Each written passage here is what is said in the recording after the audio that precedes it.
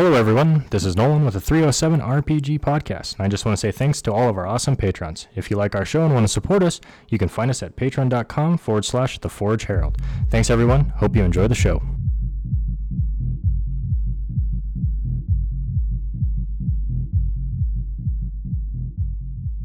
Hello, everybody, and welcome to another episode of the 307 RPG podcast. I'm Patrick, and I attended a convention in my underwear this weekend. So a lot of information. My name's Nolan, and I wish I hadn't heard that. That was just for you to kick off your morning. So yeah, quite literally, the Onyx Path virtual convention was this weekend, which means you got to attend a convention in the comfort of your home, however you were dressed. And of course, I was not in my underwear, but I just thought it'd be funny to say that. So welcome to the show, everybody. Our topic of the night is another interview. This time we are joined by David Barentine and Zach Goins. Fans of the show should recognize Zach and David, as we've had them on the show before to talk about their project, Knights of the Shadow Realm. That project was successfully funded on Kickstarter, and it has propelled them forward to do more projects. They're joining us today to talk about their new ventures, but before we do that, we're going to jump into the news, and we're going to kick off with video games. It's not something we normally do, but Nolan's been pretty damn excited about Lord of the Rings Online this last week, so I thought we'd turn it over to him so he could chat us up about what's going on with Lotro. Yeah, let me get the thing coming up. So I think I cycle through games during the downtime, new things coming out, and this is kind of the lull or the gap in between new and old. And so, yeah, hopping back into old games, playing EverQuest, playing Lord of the Rings. But I know that Lord of the Rings recently was picked up by not necessarily a new developer, but some new people kind of doing their thing. And one of their first big patches they have is something like the Tournament of Twins. And for if anybody's played that game or hasn't, it is not a PvP style game at all. There is a player versus monster type thing where you can create your own character to be a warg or a goblin or a urukai, and then PvP that way. So this is a little different. They are saying they're going to create a new server. You can log in, and when you log in, you choose one of Elrond's sons to join a side with, and they're having a tournament, and the whole world, I guess, is going to have a level cap on it to keep it balanced so people can't just rush to high level and gank people. So I don't know what the level was. It sounded like it was fairly low, like level 10. And then you will fight for honor, and the world just kind of becomes a free-for-all between these two factions, which I thought was kind of interesting. It's interesting to see their take on it. But for something to hop in and play, even just level 10 doesn't take very long, and just kind of see the world and then see it in this crazy chaos of people fighting each other, I thought was kind of funny. I remember years ago when I used to play MechWarrior. One of the things that I used to love doing is I would come in late at night, I'd get off work, everybody would be asleep, and I'd have all the lights off. I'd put the headphones on, turn the volume up, and just be me and the screen playing the game. And MechWarrior was a first-person shooter style that I could actually play, which so it was brilliant. And as much as I hear you talk about Lord of the Rings, I have a feeling that if I were to have my own little space, that would be one of those where I turn off all the lights, put the headphones on, and it's just me playing this game. Because if you guys haven't seen video of this game, and especially Nolan has shown me going into like Moria, it is stunning. And he's told me multiple times, and Nolan, correct me if I'm wrong, you could get lost just in walking around checking everything out. Yeah, they did a really good job. They built the world around the books, not necessarily about the movies. It is an older game, so the graphics are a little bit, dated and that kind of stuff there. But as far as the landscape, the details and stuff like that, it is, I will find myself sitting there and I'll be on a road and lost in this place. And next thing I know, I've worked my way to the top of Weathertop, and from the top of Weathertop, you can see Bree, and you can see why it was a great watchtower. And they did an okay job in the movie, but you saw it on such a small scale. When you actually see it in the game and the size, I mean, it's probably 3.5-4 minute walk to the top of it in game. And it's just a massive, massive watchtower. And so just getting the scope and the feel, I don't know, it's fun to get lost in. And that's definitely that type of game. I don't do it for competitiveness. I don't push. I get to go see places. The story's well done. The characters are good. And for a free-to-play game, it's one of the best ones and a good way to spend some time. He has tried to convince me to download this game, and I'm terrified too because I'm afraid I would just get sucked in and not do anything else for days.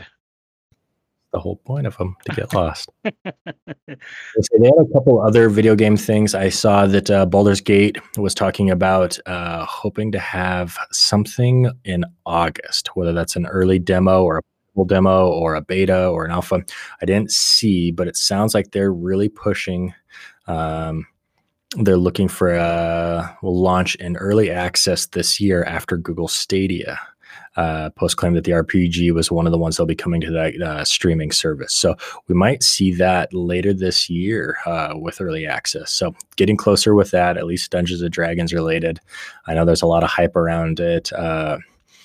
What is it? Larian Studios did it. They're the ones that did Divinity Original Sin 1 and 2. So that's going to be a lot of fun.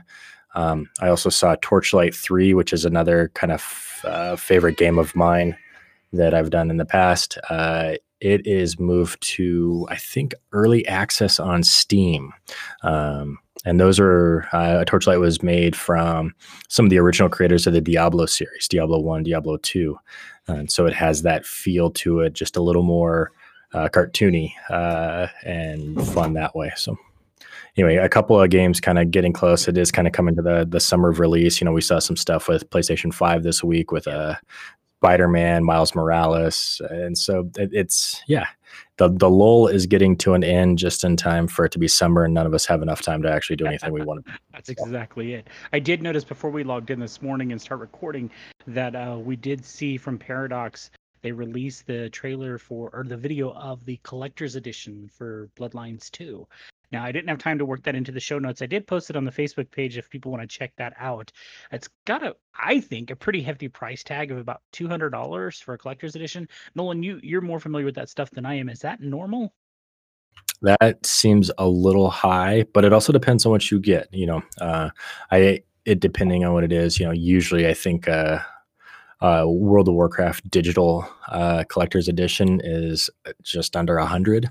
So I suppose if you got, you know, statues, poster, you know, some of the good swag, you remember the original like World of Warcraft boxes, you know, those things were like 140, 150, and you got some pretty cool stuff with them. Well, this one comes with a 7-inch vinyl record, a statue, a poster, and a few, of course, downloadable content for your game. It looks like it comes with quite a bit. I don't know. As you and I've talked before, you know how I am. I balk sometimes at paying $60 for a video game. So I got to tell you, though, you got to really like it. Yeah, but looking at the content of this, and of course, it's Vampire the Masquerade, which is, you know, one of my passions. So I saw it. It's intriguing. I have a video on the Facebook page if you guys want to check that out. Other World of Darkness related stuff. We did see the new trailer for Earthblood for Werewolf the Apocalypse. Did you get a chance to check that one out? I did not. I saw you sent it over to me though. It's pretty neat. A couple things that jumped out at me right away. First things first is you'll see that at the beginning of the trailer, there's a pack of wolves that are running into this, looks like a construction site. It says Pentex. If you're not familiar with Pentex is a multinational company within the World of Darkness that is corrupt as corrupt can be, and they tend to be one of the favorite targets of werewolves. So because they just destroy the earth, and of course werewolves are the warriors of Gaia.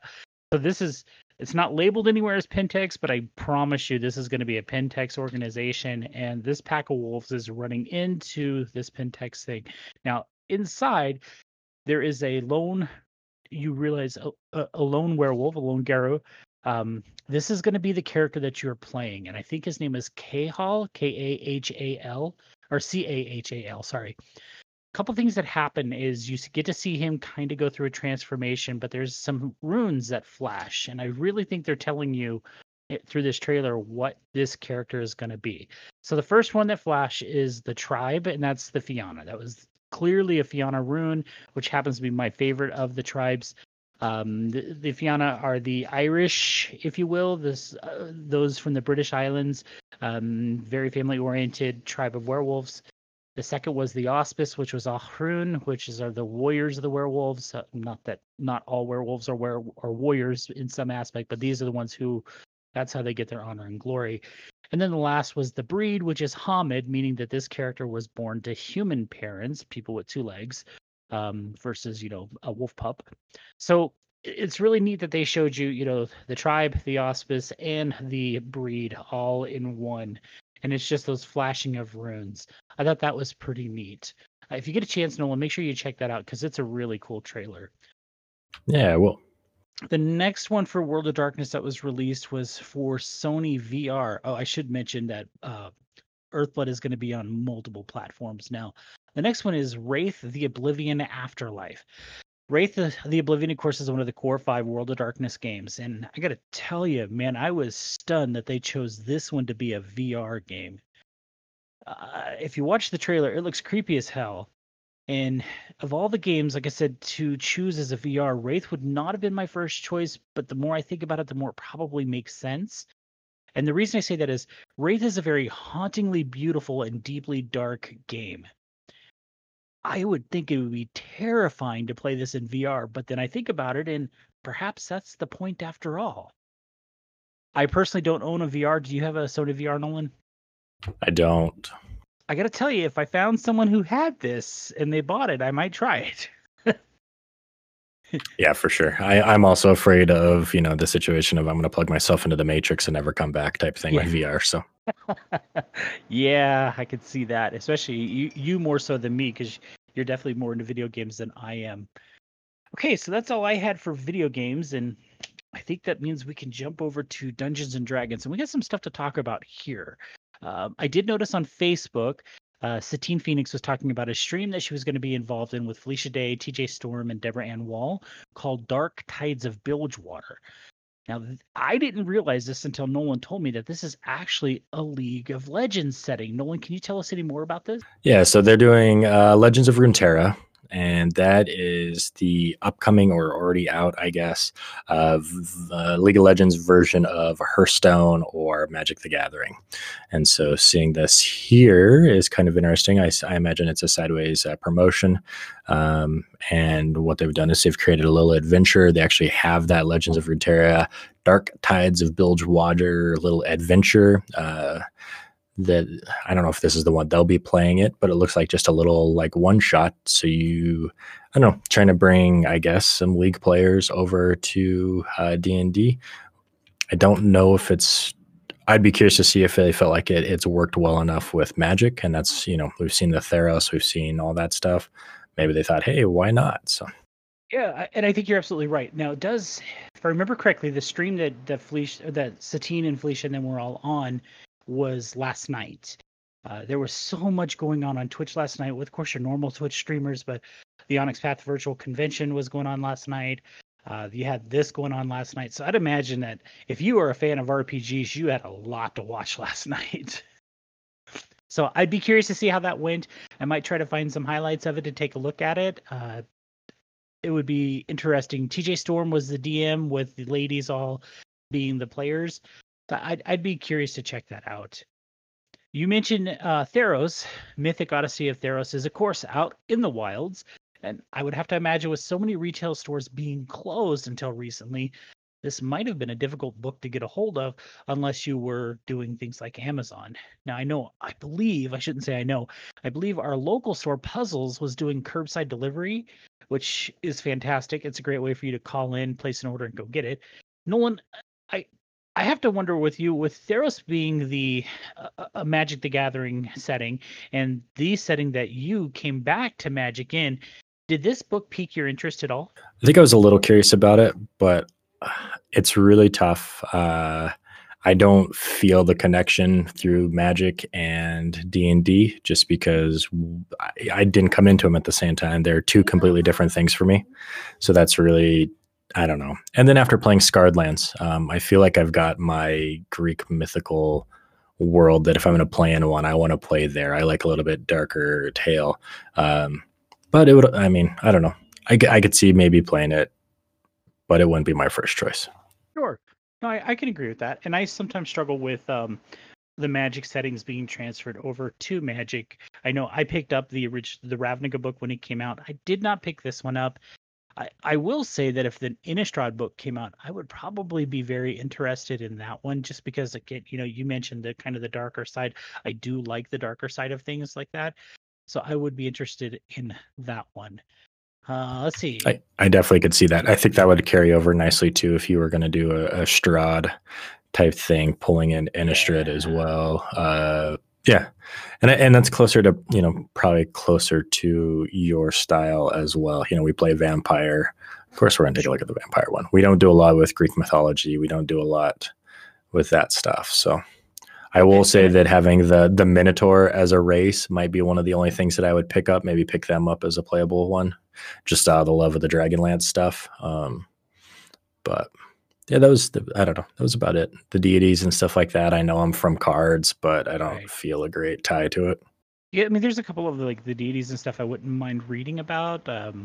But yeah, I do agree with you when it comes to the Greek mythology stuff in that whole mythos. I genuinely like Scarred Lands, and if I'm going to do it, that's probably where I'm going to play. But that's all right.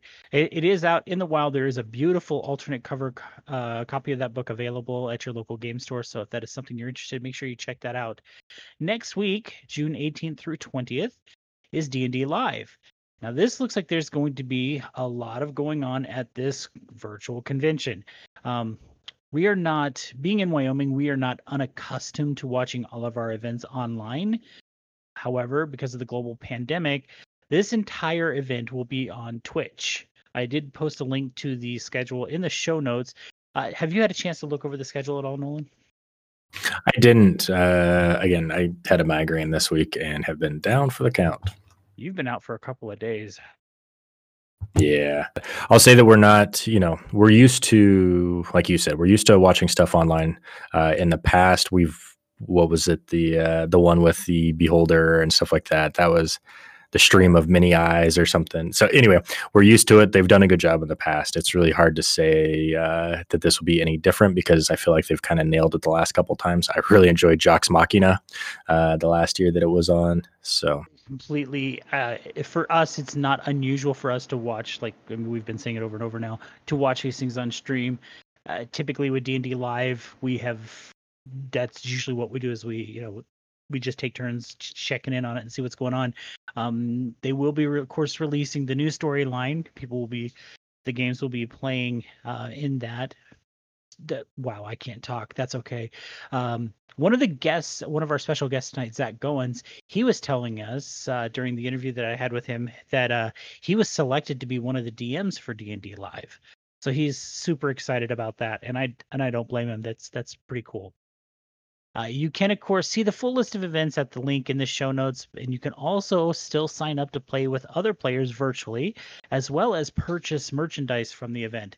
This event is organized to raise money for Red Nose Day, which specifically they are raising money to help children affected by COVID-19. So a great charity organization to donate to. So just remember, as you're buying stuff, you are helping to support those affected by COVID-19. You got anything else for D&D, Nolan? I was just curious. I know you said you kind of got to look at it a little bit. Are we ever going to finally get a tie into that dice set, the Laurel Silverhand thing?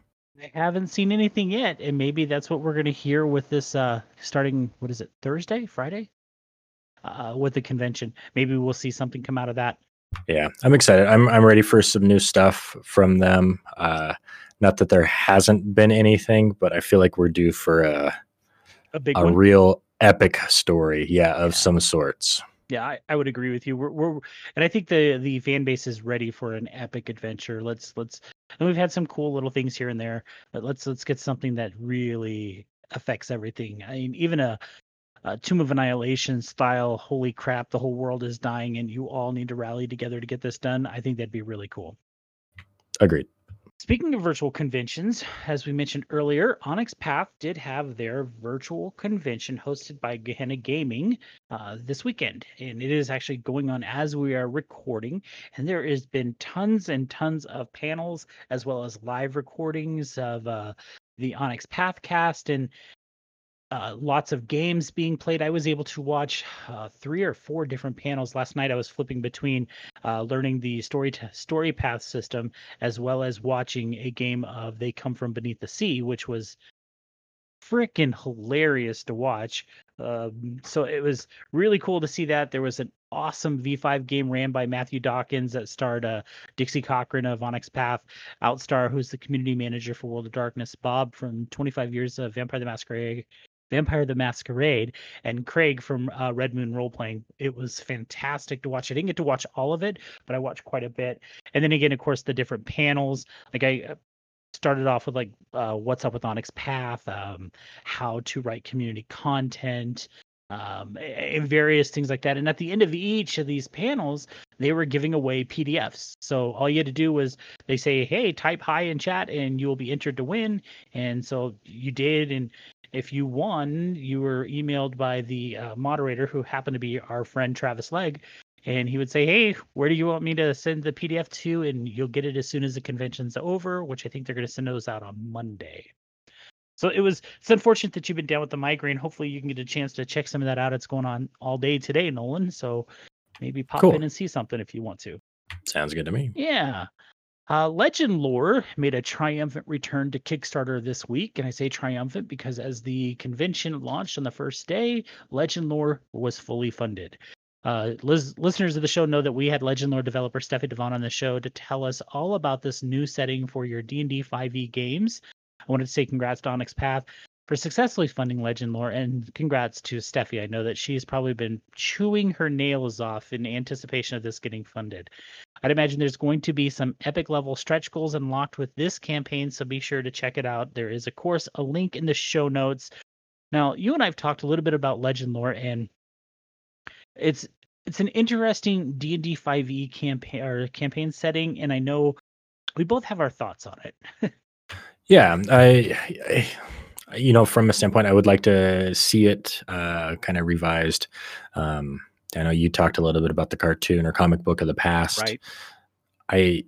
I've been fascinated, and I think a lot of authors get that way as well. I know Ari Salvatore wrote a book, kind of the woods out back type thing, where a kid's home from college goes out back to read a book, and he's reading Lord of the Rings or something, falls asleep and wakes up with a leprechaun looking bastard reading his book, and he's in a different world kind of built on our world, and kind of one of those things of like, well, he goes through these adventures and does the deed, and time passes very strangely.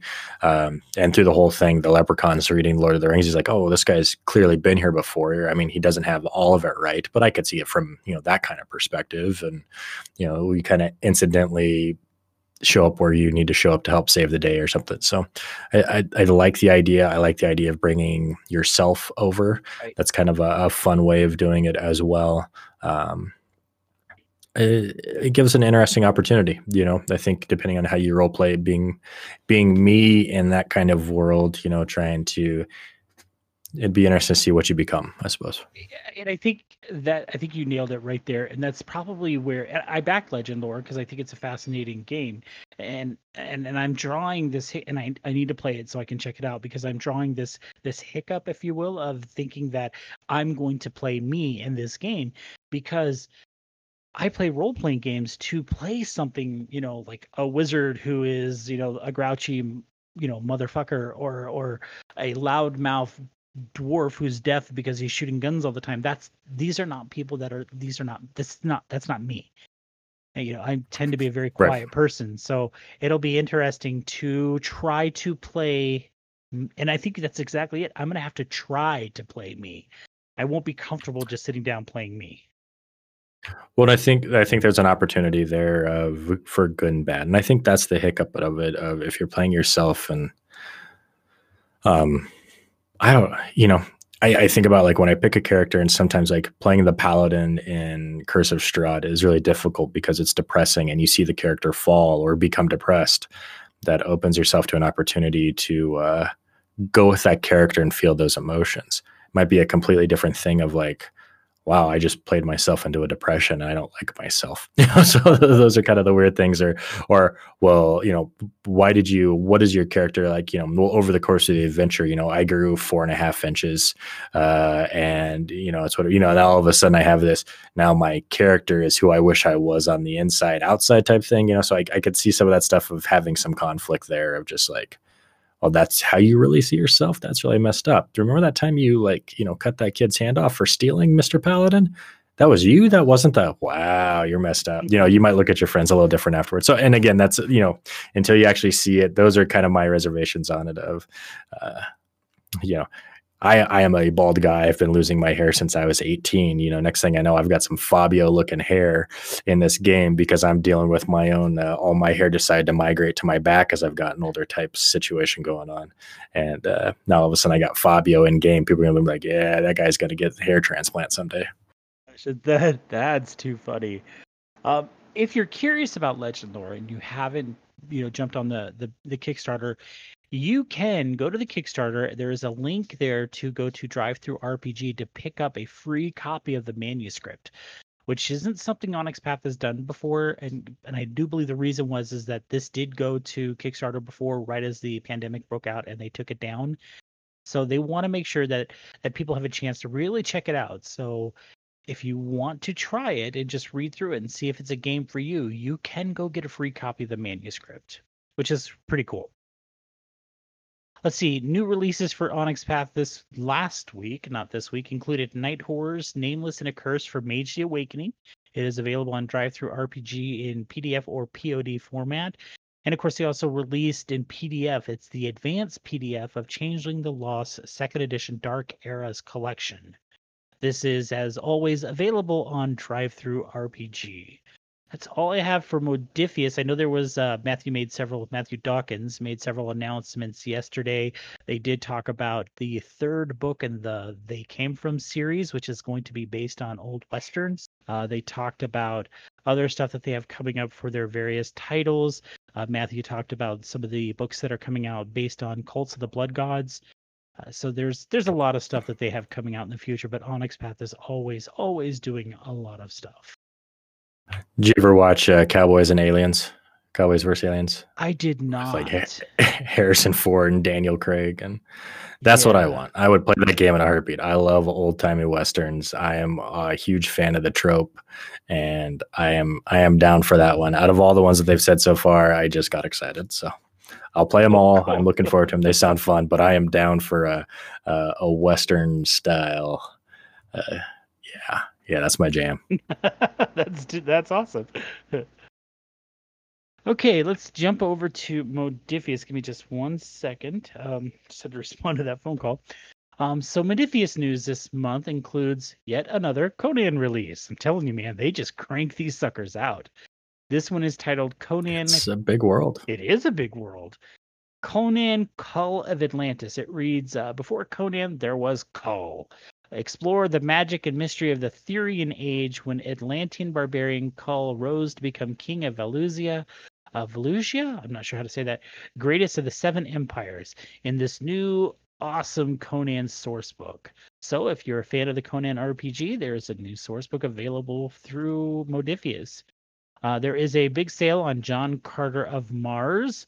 Nolan, tell me what it is you love about John Carter. I think it's just because it's the original. I mean, it kind of started it all, so it kind of gets that. I don't know. It gets the nod. I don't remember correctly, but I remember reading one time that it was like one of the first times writing about spaceships and life on Mars and aliens. And it really just kind of, I mean, if you look at Star Trek, you look at Star Wars, I mean, it all has to get a start from somewhere. And this guy kind of went out there and did it crazy like, and it's a fun idea. It being fairly smart as well. John Carter is, he ends up on Mars and he is kind of a superhero because the gravity's not as there. So, all of a sudden he's strong because his bone structure is, different. It's used to Earth's gravity, and all these people are light and frail, and he can jump far and he can run fast. It's kind of one of those things. So he shows up and gets to be a hero. And I mean, for what it was, for when it was, I mean, that's pretty cool. I should go back and watch this movie. I usually am a fan of movies that do terribly at the box office. Oh, it's a horrible movie, but it's fun. I mean, it was enough to spark my interest of at least diving deeper. And there's a huge book series. I mean, it's really is. There's quite a few of them. I can't remember if it's 6, 7, or 8 in the tales of John Carter. Yeah, I know it's an older series, so that's cool. So there is, like I said, a huge John Carter of Mars sale going on over at Modifius. Modifius also is giving a nod to the folks over at Helmgas, and I believe this is because they help produce some of these books. And the launch of their latest Kickstarter for the game Cult Divinity Lost. You, of course, can find the link in the show notes. If you don't know, Cult is a horror role-playing game that's been around for somewhere around 25 years. It is, where I say Wraith is hauntingly beautiful, Cult is downright scary. I happen to listen to, because I've been really interested in this game for a while now. Red Moon Role Playing has an actual play of it out called The Summit, which is GM'd by Matthew Dawkins. I'm on episode 4. I finished episode 4 last night. And let me tell you, this is one hell of a story. And it is creep factor to the nth degree. There was multiple times as I was listening to it where I just went, oh my God. I mean, like out loud would say this. I was so blown away by just the overall performance of everybody involved. I actually messaged Matthew and just told him that I was just wowed.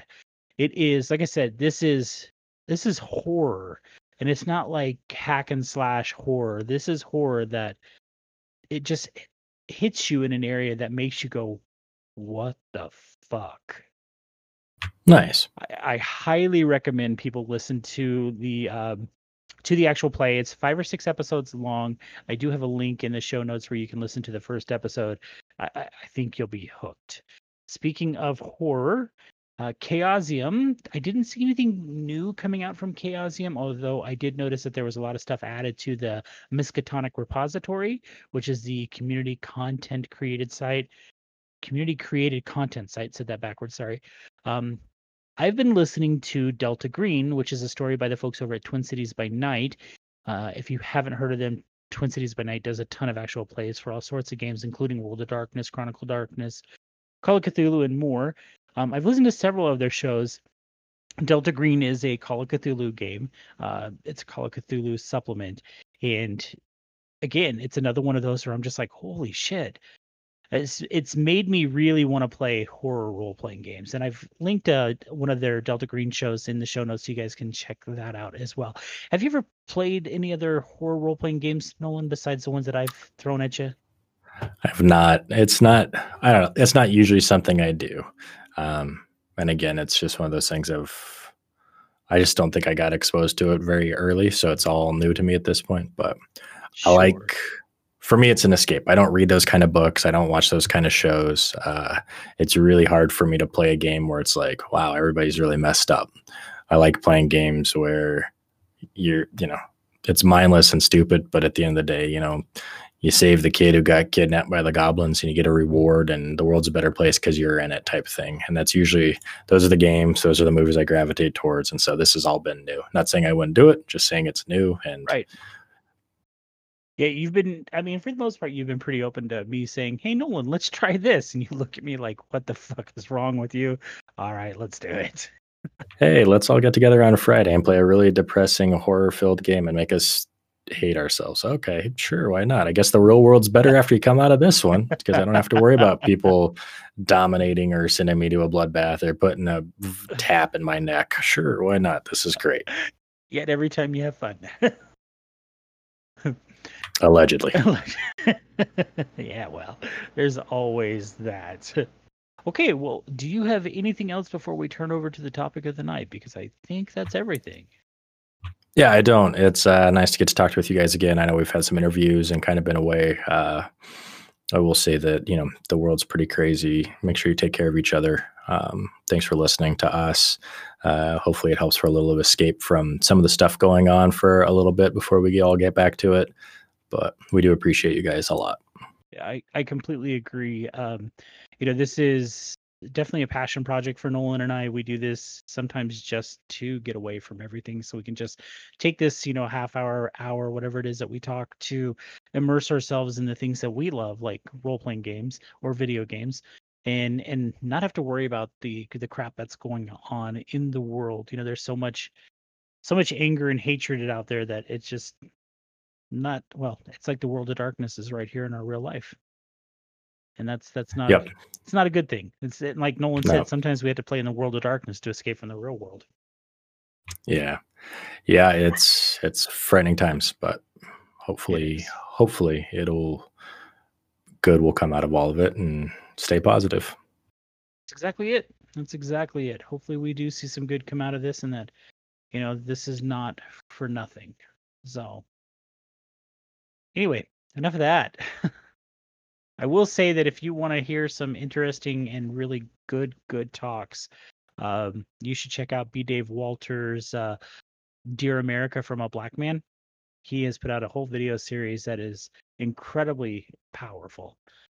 B. Dave Walters is an amazing voice within the tabletop RPG community, and I highly recommend you listen to what he's got to say.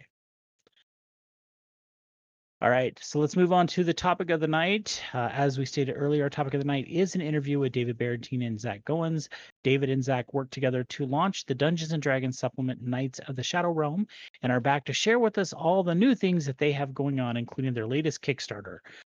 Please check out Player's Guide to Orinth, which the link is in the show notes. And with that, we will turn it over to that interview. As someone who has never launched or ever had a Kickstarter, period, I have to ask David, especially because I know, Zach, you've had a Kickstarter. How good did it feel seeing your project get funded, especially as well as it was funded? Good is one thing.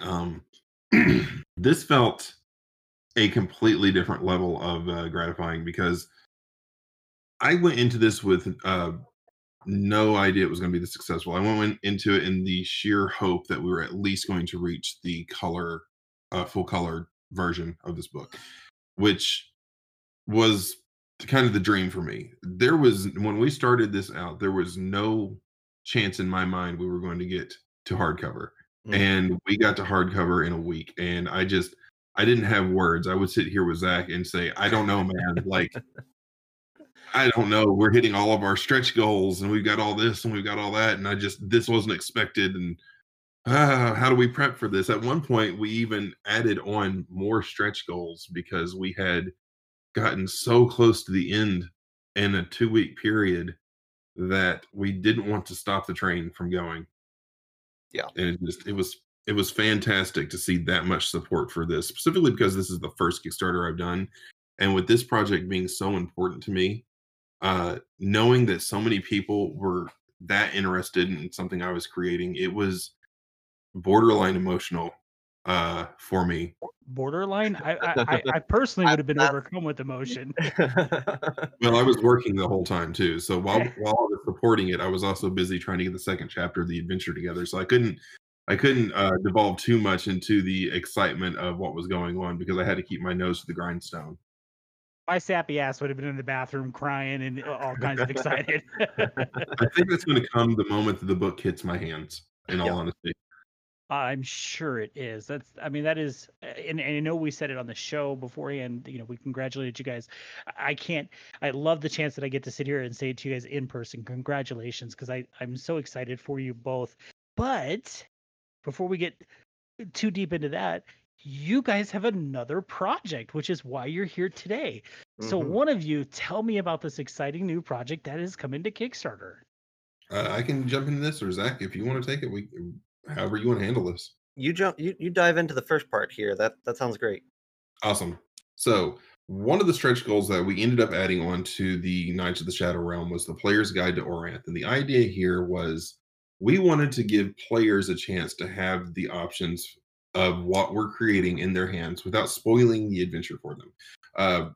I don't know how everybody else is out there, but when I have a full book in front of me, I want to look at the full book. So if I had the copy of Knights of the Shadow Realm, I'd be like, all right, so this is the class I want to play. This is the race I want to play. And what's this here about Umbriel and his followers and beating a demigod and so on and so forth? And that would have just ruined it for me. So one of the things we offered as a stretch goal was a PDF copy of simply the campaign setting and the player options. And what that gave you was the ability to separate the content needed for the DM and the content handed over to the players so they could have their own copy, similar to having a PHB and Tomb of Annihilation.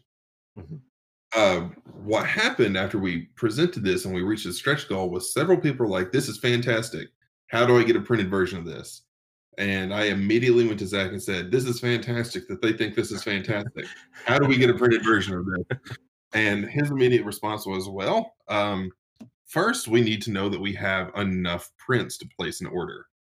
And we went back and forth a little bit about getting it as a part of the first Kickstarter, allowing people to back it as an add-on for the print, or maybe adding it on as part of another stretch goal where if we hit a certain area, people that backed the hardcover would just get the printed version of the player's guide. But at the end of it, we added that on there, I think near the end of the third week. So we're getting too close to the end of that Kickstarter to continue adding a new twist like that. So what we decided was we were going to set a predetermined amount that needed to be printed, gather our quotes, and then after this one was done, we were going to launch the next Kickstarter that would get our player options together, that would get everything printed, and we could get that into the hands of anybody who was interested in having the actual copy in hand.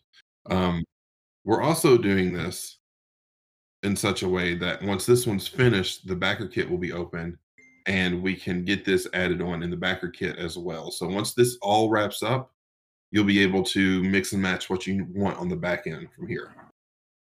You mentioned backer kit there, David, and I have to ask, can people still get Knights of the Shadow Realm through backer kit? Yep. Well, yeah, they can. But on top of that, you can still get Knights of the Shadow Realm through the current campaign that's going to. As an add-on, we have a $15 PDF version of Knights of the Shadow Realm.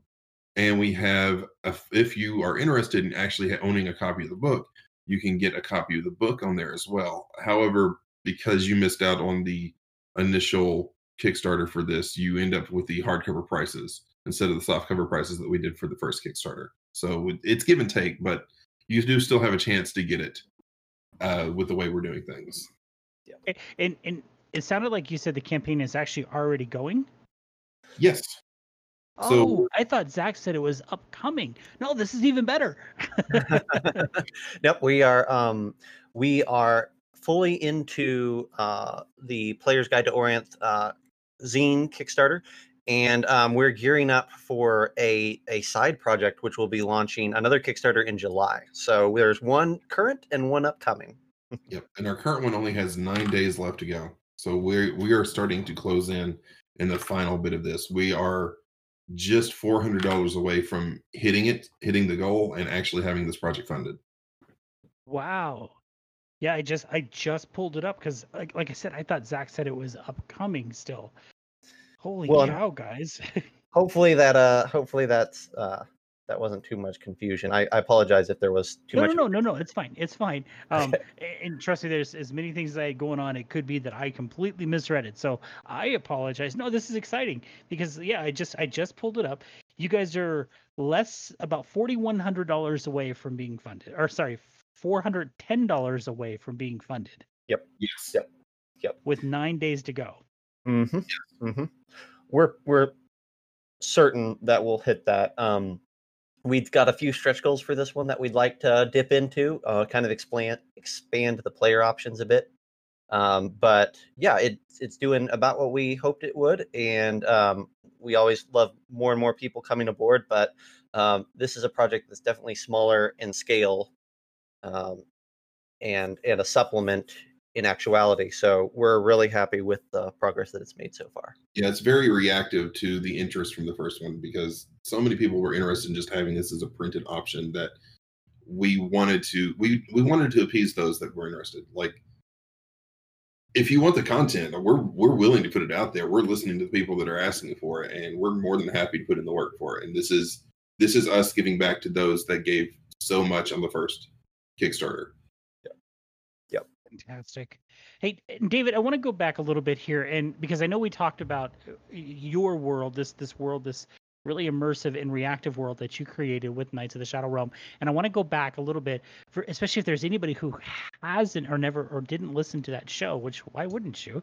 Um, let's talk about your world. Let's talk about what Orinth is, and just go into some of that detail for me. Are you wanting just the detail of the adventure itself, or are you looking for like what Orinth is as a world? Let's talk about the world itself. All right, so Orinth is, wow, there's so much I could go into here. I'm trying to figure out how to filter what I want to say. We're actually focusing on a single continent in Orinth. So Orinth is a version of the material plane. This is our version of the material. It is a world that was created from the fall of the primordials and the rising of the 9 divines that took their place. To prove their power, the 9 divines siphoned off power from the primordials, crafting this new plane of existence. We have, I've written up lore stories for things like who created the Earth, why certain geological features are here, but primarily the idea is Orinth is a trophy to prove the new supremacy of the 9 divines over the primordials. And it is a kind of sublimation of the power that was gathered from beating the old gods and the rise of the new ones. From there, it becomes your classic high fantasy setting. Magic is rolling through the lands. We have people that are incredibly political, and I like to play political games, and you'll see that as kind of a reflection in the adventure that I put together. There are factions that are fighting against each other. You have a caste system that is struggling for fluidity between states. You have kingdoms that are butting heads against each other. You have fights from one group to another group as guilds are trying to kind of undermine other guilds. And there's a lot of subtlety to the world that I've put together, a lot of subtlety in how the factions interact and how the kingdoms interact. And they claim to be one united kind of nation of kingships that fall under a single emperor seat. But they all behave similarly to spoiled children that are fighting while their dad just sits back and rubs his, I guess, throbbing temples. That sounds about right. Yeah, that sounds excellent. And so the Player's Guide to Orinth, tell us exactly what they're going to be getting in this book. So if you follow the previous Kickstarter, you would have seen that we have a lot of options on that were being unlocked with the stretch goals. What those included were various subclasses. They were backgrounds. They were races. And I think when all said and done, from the previous Kickstarter, we ended up with 5 new subclasses. We ended up with 8 new backgrounds. And I believe we ended up with 5 new races, or 4 new races. Mm-hmm. And when we put this book together, we're going to take all those options. We're also going to take the spells that were created and the campaign setting and put all these together for the use of the players. It's important that they have all this kind of at their fingertips so that they can go back and use it as a reference. To make things easier, instead of doing what we've done with the original thing here with Knights of the Shadow Realm, where we've done a hardcover book that is just this massive project, this is going to be a lot smaller. So we've opted to do a zine format here. It's half the size of a normal book. It's an 8.5 by 11 page folded in half. It's more like a reference book than an actual book. We're looking at some high quality prints and paper for this. So you're not going to lose any kind of the product quality that you would expect, but it's definitely made for a more intimate kind of read and easier for transport. I like to think of it like I'm running Storm King's Thunder right now for one of my groups, and imagine if your players, each player playing Storm King's Thunder, had the map of the Sword Coast, had little write-ups for all of the cities, had some background information on what makes the Sword Coast kind of work. and maybe a little bit of preamble about Giants. And then along with that, they had some player options just for them to have on hand. But imagine how much more interactive your play would be at the table if every player could just flip through and find that general information about the Sword Coast and didn't have to ask the DM or just pretend that they knew the information already or look it up after the fact, but they actually could have a resource in front of them to help that immersion. Okay. So, a lot like Elemental Evil, Player's Guide. That's kind of what we're going for here in a way. Gotcha. Okay. Perfect. Zach, I wanted to ask you because you've done a few Kickstarters now, correct? Mm-hmm. Mm-hmm. So, and what was I guess the question is, what are some of the steps that if somebody was interested in bringing an adventure to Kickstarter, what are some of the steps that you would recommend them go through? That's a great question. So I guess there's two things that jump out to my mind initially. The first is write it first, kickstart it second. Absolutely, yeah, totally agree with that. You may not have a finished product. You may have other ideas for expansion. You might be in the middle of play testing. There may be revisions that you're going to want to do, but get that initial draft done, because that's a huge amount of the work. And I don't think that you really know what you're getting into until you've done it. So you're going to feel much more confident about your stretch goals, about your timelines, about all of these things by doing a large portion of the work ahead of time. In fact, this is our third Kickstarter that's going to be successful now, and then we're going to do a couple more in July. But with every one, my insistence on having stuff written beforehand becomes more and more solid. It's become the normal thing now. The second thing that I would recommend is align yourself with some good artists. Kickstarter is unforgiving to those who aren't willing to do at least a modicum of investment in art ahead of time. And it's very rewarding for people who are willing to put forth a bit of cash. Definitely, bare minimum, I would recommend get yourself a cover, either your book cover or just a banner piece of illustration that's going to capture people's eyes, and then get yourself some spot fillers for in the interior of the Kickstarter. I guess you would call me like a super backer or whatever on Kickstarter, but I back a ton of projects, and to be frank, most of the time I know whether I'm going to buy the product or not based off the art that they're presenting before I read any of the text. So yeah, so like the idea is you don't want to go to a Kickstarter page and have poor art representing your content. Like, you want good quality stuff because that's going to represent what's actually in the book. Mm-hmm. Yeah, I would say I am certainly not as experienced as many other people on the Kickstarter platform, and I wouldn't want to speak for any of them. My personal feeling is probably like you need to spend upwards of several $100s on art for any project before it gets funded, before you put it to the campaign. If memory serves, David, you do the art for these, correct?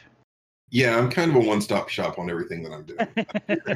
Yeah. That's very convenient, sir. It's very convenient, but I say time-consuming because I'm doing the writing, I'm doing the layout, I'm doing the illustration, I'm doing the maps, I'm doing about half of the editing, the graphic design for it, signage. Yep. Yeah. and even promotion for it. Yep, even promotion. He comes alongside, and we kind of tackle all that marketing stuff together, and that's a big part of it as well. Is be prepared to sell yourself and be comfortable with selling yourself once the Kickstarter launches.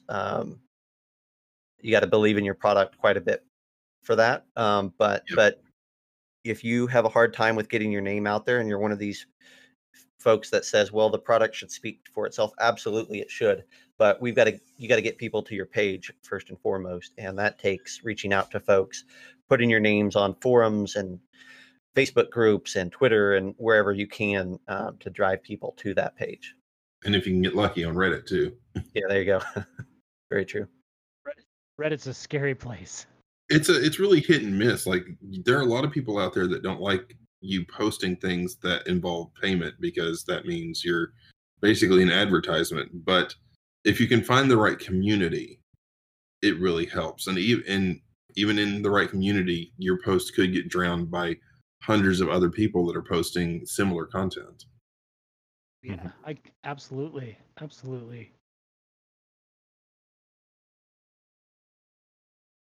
I just drew a complete blank. Sorry, guys. That's all right. If it's all right, I'd love to do a little hype for a moment, if it's all right with you, for an upcoming Kickstarter that we're going to have in a few weeks. You guys, this is your platform right now, so you get to talk about whatever you want to talk about. Yeah, you've heard what's already here. We've got things in the works here. Specifically, Zach has a few things in the works that I've been kind of helping play test, that I know what's coming, and it's pretty fantastic. Well, Yeah. Zach, what's going on? Heck yeah. Okay, so we've got a project coming, and it's going to be around the 1st of July. We're waiting on some of our art assets to get done. So once they're done, then we're going to solidify a timeline. But look for it beginning of July. It's a product called the Motherload. And this is really the first product of a series of products, a series of adventures and campaigns centered around a new setting that we're developing. We have a setting that has been community sourced through Twitch streams and things like that. Our community has come together to give input into what they like out of a fantasy environment, and we took all that input. We still take that input, and we create product from it. The first product is called Motherload. It is a level 1 to 3 adventure, complete with several player options. So we're going to have 2 or 3 new subclasses, new race, and some new backgrounds. We're going to do a zine on this one as well. So basically, you're going to spend roughly $15, and you're going to get a level 1 to 3 adventure and player options, setting map, and all sorts of stuff packed into it. Now, Zach, you've gone over what's coming on the Kickstarter end of this, but for those that are interested in actually following along with what's happening in the streaming on Twitch, where can they find that? Drifter's Atlas. Drifter's Atlas is the overarching identity of this product. And the elevator pitch for it is, we wanted to design a product that was modular, like you find in like Adventures League and things like that, where each venture is meant to be played in one session, so that it can work for convention play or for specific time slots or for limited run campaigns. We like that modular feel because we recognize that not everybody is going to have the time or the wherewithal or the commitment level to run through a massive level 1 to 14 campaign hardcover. So we wanted to find something that would fill a smaller role. So the design intention is modular. And there will be a couple of these zine Kickstarters leading up to a bigger product at the end of the year, which will showcase more of the world, have a whole bunch of player options, and will have even more modular style adventures for you to drop in and play as much as you want to of, and intersperse them in your current campaigns, or run them all as one larger campaign that has an overarching theme. It's okay. My mic was dead for a second there. You're Zach, good. You keep mentioning zine style. Explain to people who don't know what that is. Yep, absolutely. So a zine is a smaller product. Typically, it's like David said, like 5.5 by 8.5. It is a soft cover. It's got the like staple down the spine. That if there's a really good product line out there right now called Mothership. And Mothership is by Tuesday Night Games, and they love the zine format. Kickstarter itself loves the zine format. They do hype runs, I guess you'd call them, for people who are putting out zines, I think a couple times a year. The reason that I like it and the reason that it's promoted a lot is because it's inexpensive. It's inexpensive for you as the consumer. It's inexpensive for us as the producer. And they're a product that you can get from your print shop right down the street.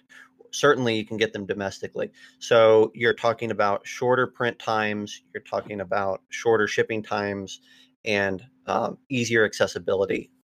And they're easier to lay out for. So all around, they have some limitations. They can't be over a certain size.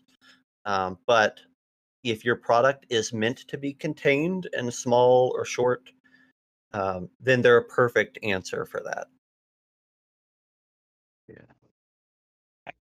For me, when I think of zines, of course, this goes way back to when I was a teenager in the 80s and 90s, showing my age again. I mean, this is people did their own, Yep. do-it-yourself zines all the time, especially Yep. for, that counterculture, if you will, that I was a part of.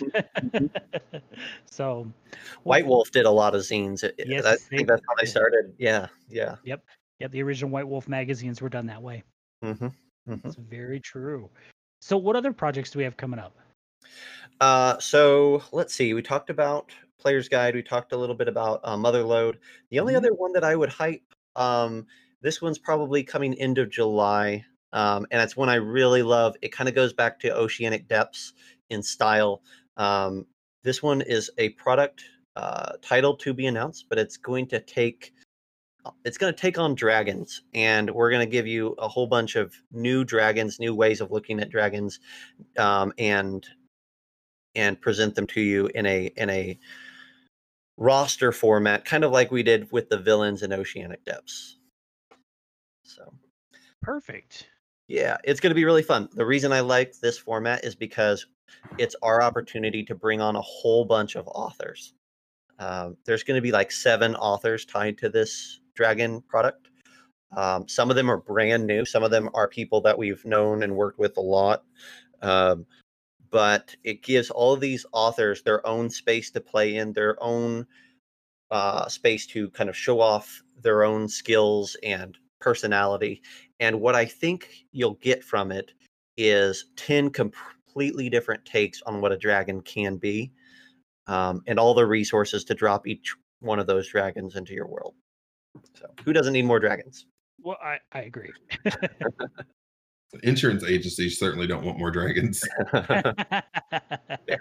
Very true. David, I want to circle back to you a little bit because I know Knights of the Shadow Realm was really your baby, and of course, Player's Guide to Orinth is you as well. What would you say to someone who is interested in creating their own world, potentially to publish, but has never done it before and is trying to wrap their mind around how to do it? What's some advice you would give somebody? So I think I mentioned this last time, and it still holds true. It's one page at a time. When I started this, if I had considered that I would have been building an entire world, an entire adventure, all these player options and everything right from the get-go, I would not have done this, because it would have just been a wall of content that I knew that I needed to do, and it would have kind of forced me to just walk away from it. Instead, what happened is this world that we're playing in is the culmination of 6+ years of work, that all started because a group of friends got together. I needed a starting town, so I called it Avondale, and it has just grown and grown and grown from that. Now, that all being said, it is still work. If you want to create a world like this, you need to put pen to paper. You need to sit down and actually think things out and write things out and continue to take those baby steps and edit it and like really kind of streamline the idea that you have together. The adventure that I'm putting together for this, each chapter has been rewritten at least 5 times. And that's not just from editing. That's honestly, that's from me losing a lot of my notes and having to rewrite it. But uh, even rewriting it, I had to rethink things and then rewrite that and rethink how the layout was for stuff and rewrite connections there. And once all that was done, it went into an editor's hands, which involved a rewrite. And that's after I edited it twice, which I'm doing with the other ones. And it's just a matter of like, it's work. It's nose to the grindstone. If this is something that you want to do, you have to be passionate about it, and you have to realize it's going to be a lot of work. It's that whole Edison quote of genius is 10% inspiration and 90% perspiration. A thing I would add to that, talking about building your worlds and looking to put them out as products, try to get something else alongside your setting. Try to write an adventure, try to come up with some player options, try to do something other than say, oh, this is the world and these are the kingdoms and this is the interaction therein. Create some monsters, do something. What you'll find if you go on Kickstarter is that there certainly are standard campaign settings that fund, but by far and above, the products that do well, the products that succeed, the product that hits stretch goals, all of that sort of stuff are products that contain more than just the setting. And if you're really good at writing monsters, bestiaries are a huge selling point. So that's just take that for what it's worth, but look at expanding and adding some of those mechanical aspects to your product. Yeah, because really what you're wanting is to build a world and introduce people to it. But at the base, what you're wanting is those people to interact with your world. So make the campaign setting, but give them tools to actually allow that interaction. Yep. There's a reason that Sword Coast Adventures Guide is a forgotten book, and the bestiary still is like the #1 seller, right? People love one way more than the other. That is very true. And let's face it, people like monsters. Oh, yeah. Yeah. I mean, it's fun to sit down with your monster manual and flip through it and look at the different monsters and especially like Zach said, look at the different artwork and see those things. It's just fun. Although Sword Coast Adventure Guide is one of the most used books at our table. Oh, yeah. Well, and I think a big part of it, too, is that bestiaries offer the DM an opportunity to drop something on the table that their players don't know. And that's what's so cool about it. That's why so many people put out a bestiary, is because DMs are always out there looking for different ways that they can surprise their players, and new bestiaries are a good way to do that. And new bestiaries are fun because then you can explore the world through the lens of how creatures exist in it. So it can, for a writer's perspective, it can be fun because you're still putting together a campaign setting, but you're doing so in a means that is more interactive and, I guess, more explorative. Okay, guys, what else do we have coming up? Anything else? I want to talk a little bit more on the Twitch stream that Zach has been getting together because I'm personally like enamored with it. I love this thing. So the Drifters Atlas is something that he has been working on alongside a friend of his named Thomas. I can't remember his last name off the top of my head. Yeah, Thomas Votaw. Yeah. And what it is basically just, are you a creator? Are you interested in building a world, hanging out? Then join. Watch it. They take a lot of suggestions out of the chat and put it into the world. Then they put their own spin onto it. It's incredibly fun to watch and participate in. And I'm a regular on Tuesday nights at least. I've come into a couple weekend streams, but primarily I'm there on their weeknights. One thing. Oh, go ahead. Well, I was just gonna say it's Tuesday nights at 9 p.m. Central, and then we do like sporadic weekends when we have time, but it's every Tuesday night at 9 Central. And this Twitch stream is growing. It's there are a lot of plans for new content. Zach himself, he's playing Dungeon on Monday nights, I believe it is. Mm-hmm. And after I get the adventure that I'm currently working on 100% completed, I'm going to be setting up a virtual tabletop of my own and looking for a group. And I will be looking to join them as a streamer to have a live play D&D Twitch stream. It'll be a Knights of the Shadow Realm played with the creator. So if you back the book and you want to see how it's ran, that'll be a really good resource. That'd be really cool. Yep. I'll do a quick plug if it's all right. I don't know when this is going out. Do you have an idea for when this episode will drop? This will come out this Sunday. Oh, awesome. I'm gonna hype. You guys got 9 days left. This needs to come out right away. Yeah. I'm gonna hype D&D Live. Have you heard anything about D&D Live on your end yet?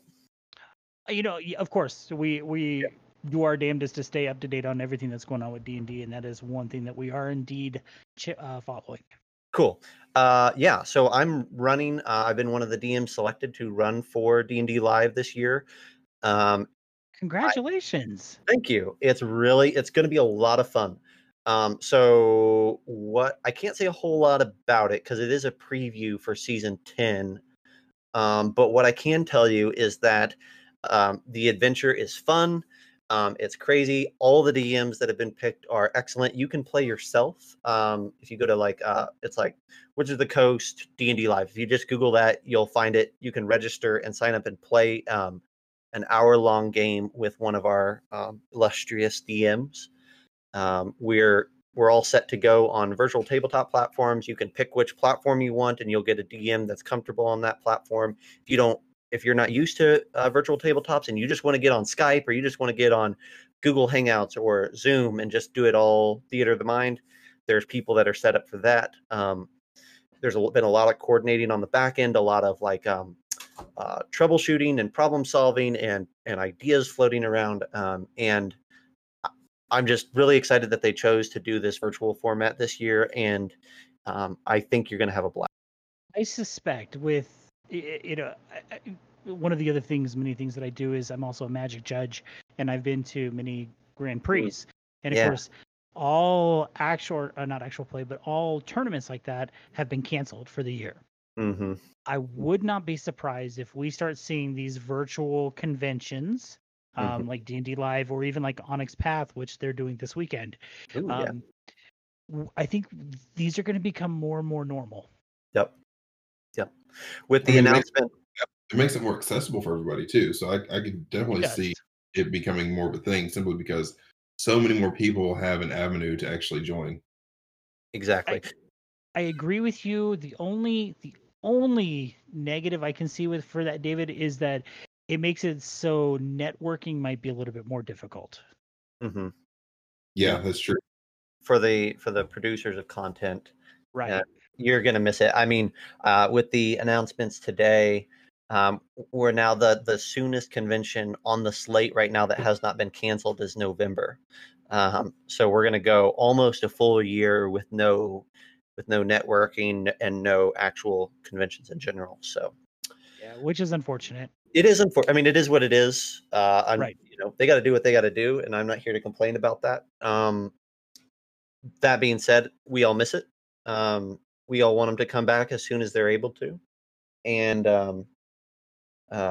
but yeah, I think that there's something to be said. If you get on some of the forums for Dungeons and Dragons right now, you'll see that people are very appreciative of any of the work that any of these companies are doing to try to maintain a community atmosphere and an atmosphere of accessibility, even in a time where everybody's in their own homes.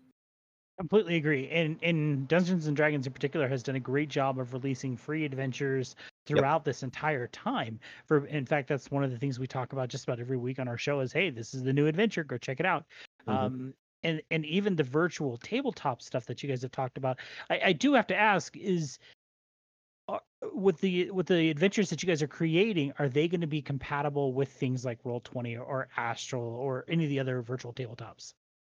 So I'm interested in following that route at some point in the future, but I haven't had a chance to research it on my own That's currently. Fair.